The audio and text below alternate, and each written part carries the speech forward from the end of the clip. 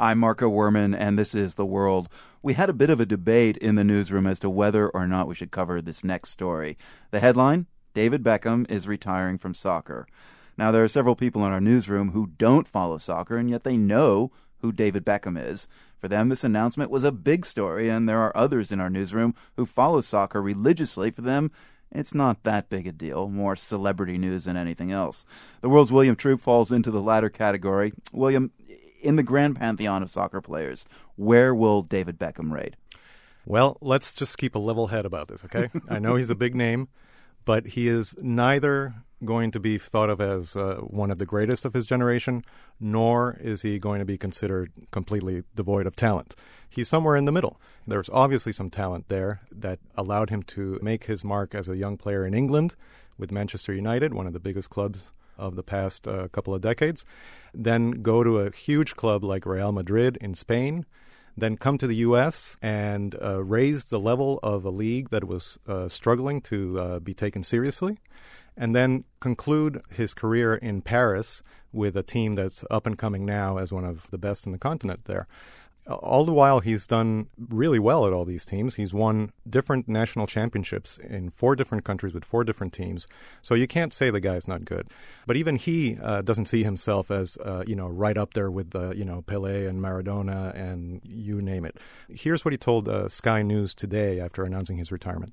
I just want people to see me as a hard-working footballer, someone that's passionate about the game, and someone that every time I stepped on the pitch, I've given everything that I have, because that's how I feel going into games at the end of my career. That's how I look back on it and hope people will see me. What about all the talk about Beckham being more marketing than sporting skill? Anything there? Well, there is some truth to that. After the beginning of his career, which was much more based on his soccer skill, he did become more of a marketing celebrity. He had big endorsements. Even his marriage to a singer from the Spice Girls, Victoria, kind of raised his celebrity profile, and he tried to use that as a tool to bring attention to causes that he wanted to. Today, the British Prime Minister David Cameron praised David Beckham for being a really great ambassador for the UK, and he highlighted how David Beckham helped Britain get assigned the 2012 Summer Olympics. It had to have helped his brand as well to have his name in a beloved movie title, Bend It Like Beckham, referring to that trademark kick of his from way outside. And he's an absolute wizard at bending in those free kicks, it has to be said.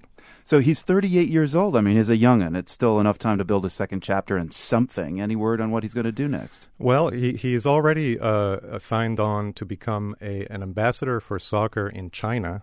But also, David Beckham has said that he wants to invest in becoming an owner of a pro soccer team here in the U.S. And if he does that, that would be a big deal again, because he has the resources to invest in something like that, which are not always easy to find.